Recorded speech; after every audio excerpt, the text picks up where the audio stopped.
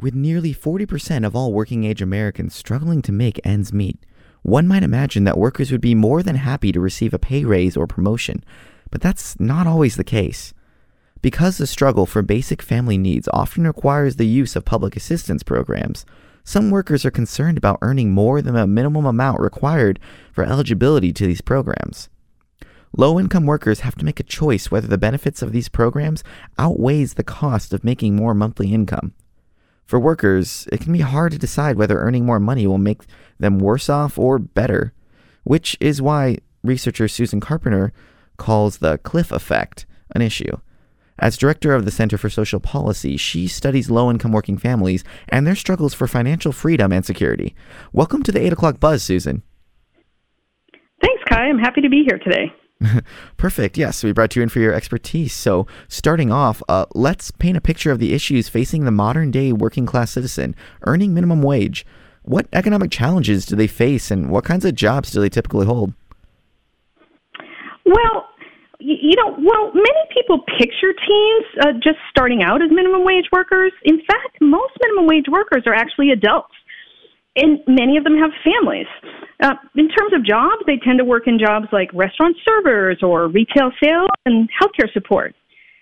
But even those making more than minimum wage are usually not earning enough. For example, let's take Dane County.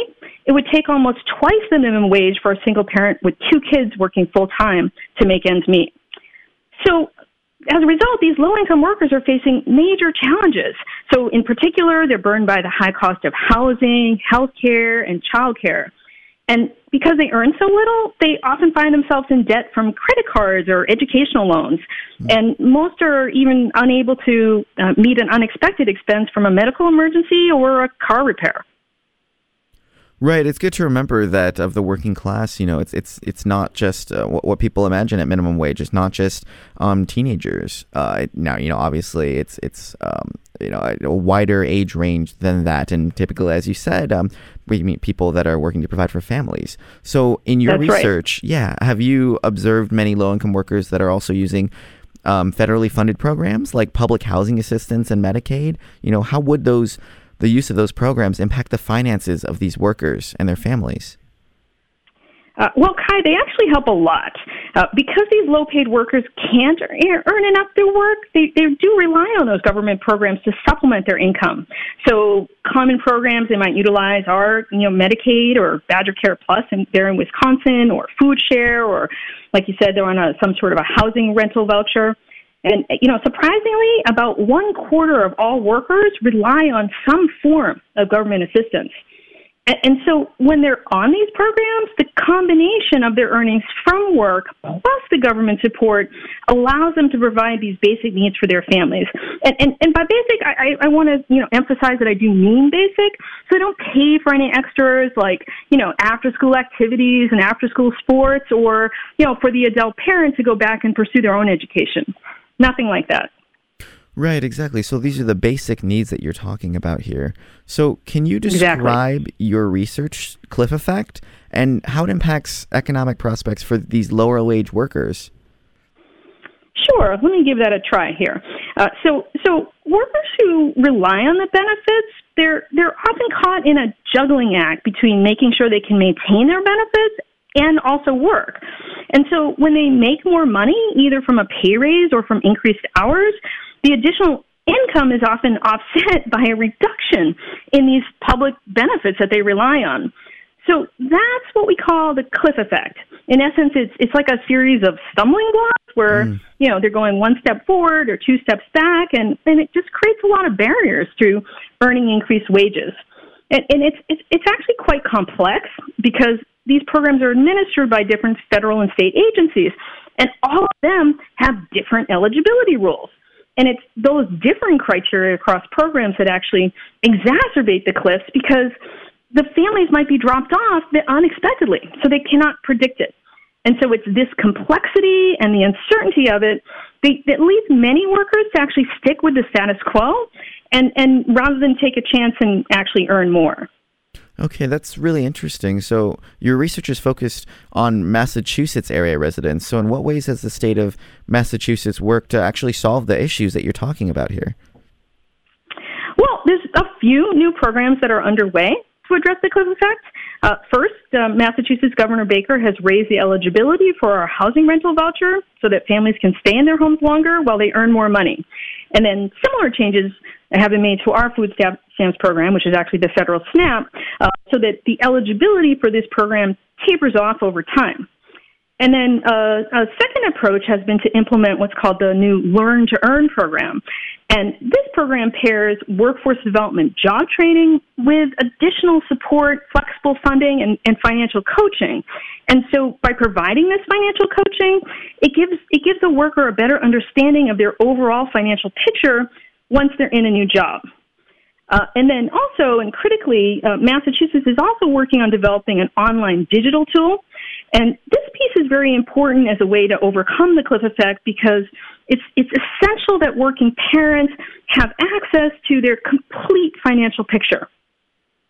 So how would that tool work? Well, so you can picture the tool as something like TurboTax, which many middle income and higher income workers rely on. Right. So if you think about a tool like TurboTax, you're picturing, entering all of your personal information, your financial information, the government supports your tax information, and then workers would then be able to run scenarios to figure out, well, what would happen if I earned more? What would happen if I took that promotion or earned a raise or pursued a new opportunity? And so this is going to be very important because right now, there are many workers who could take that promotion, but they don't know it, and so they don't know whether that move would actually improve their financial situation or whether they would struggle to pay for groceries. Right, this might actually help my life out if I use that. Yeah, I've definitely used TurboTax before, so yeah, no, it's definitely like rooting that as a thing that could be used by many, a lot of people actually could probably make use of that. How do your observations of the cliff effect in Massachusetts compare to the rest of the nation?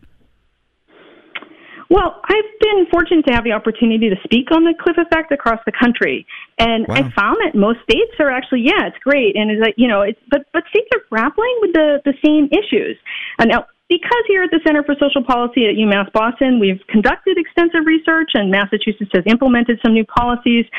We're a little bit ahead in understanding the complex issues, but still, there's a lot of policy initiatives that are underway in other states. And so, for example, a lot of states are experimenting with changing the eligibility rules for programs so that workers remain eligible for assistance for longer periods of time. And for that, I would say the most common targeted program is child care vouchers, because, of course, that is just a key and high-cost need that families have. And so a lot of new policies have allowed families to keep their child care for longer, or they have, say, implemented a sliding scale fee structure.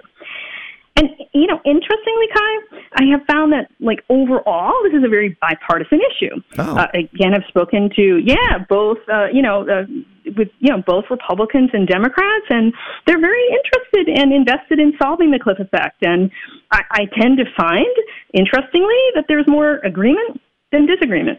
That's actually surprising in today's political climate. Why is that, do you think? What makes them unite on this issue? Yes, it is. So I believe this is due in large part to the fact that businesses are grappling with the problem and coming to the table. So business owners themselves are finding that workers will not increase their hours or take raises for higher level positions they need to fill. So here we have unemployment at a historic low, yet workers still won't take opportunities for fear of losing a key support or, kind of dropping off of that government assistance they rely on. So basically, employers are throwing up their hands and trying to figure out what to do. Okay, so are there any policy suggestions for how to address these issues at the national level? Yeah, sure. So first, let's go back to the tool and the issue of transparency. Okay. So I've definitely seen a lot of interest and really an uptick of interest at the federal and the state level in developing a digital tool to understand the cliff effect and then, take that and build that across the nation. And again, this reflects this bipartisan recognition that families need to understand how to balance their government benefits with their earnings and that this is something that's essential to do. So another important approach would be to make changes to the federal government programs themselves. So when we think about any of the state programs, whether it's Food Share or Badger Care Plus, so all of those state programs are typically based on federal rules and regulations that then flow down to the states. And so by changing those rules, those criteria, then states would have more flexibility to make changes with their own programs. And then also kind of another approach, an important one, would be to change the tax structure. So there are tax credits, like one is called the Earned Income Tax Credits, another is called the Child Care Tax Credit, and these are programs that provide credit, and they really encourage work by enabling workers to keep more of their earned income instead of paying it in taxes. Okay, so Susan, let's imagine we did make all those changes. We put all those policies in place, and people started, the government started making things happen. Would that solve the cliff effect, right? Unfortunately, it would not. Okay. So let's think about this. So even if all of these changes were implemented, many low-income workers, probably most, still wouldn't be able to earn enough to make ends meet through work. And so for that to happen, they would need significantly more support for paying, some of these high costs. So, for example, like a major reform such as universal child care, that would be a way for enable families to cover all their expenses. But I need to tell you this. Even if universal child care or something similar, even with that being implemented, it wouldn't solve the cliff effect. It would mitigate it. It would make it better because it would allow families to, be able to meet their expenses. But to actually solve the cliff effect, you have to picture all the programs would need to be redesigned and integrated so that they're working effectively together across the federal and the state and across all the agencies. So I'm not sure how this would happen under the current system, and essentially it would require a revolution. Okay, revolutionary ideas on the 8 o'clock buzz. We've been speaking with Susan Crandall, Director of the Center for Social Policy at the University of Massachusetts, Boston. Thank you for joining us today. Thanks. It's great to be here today.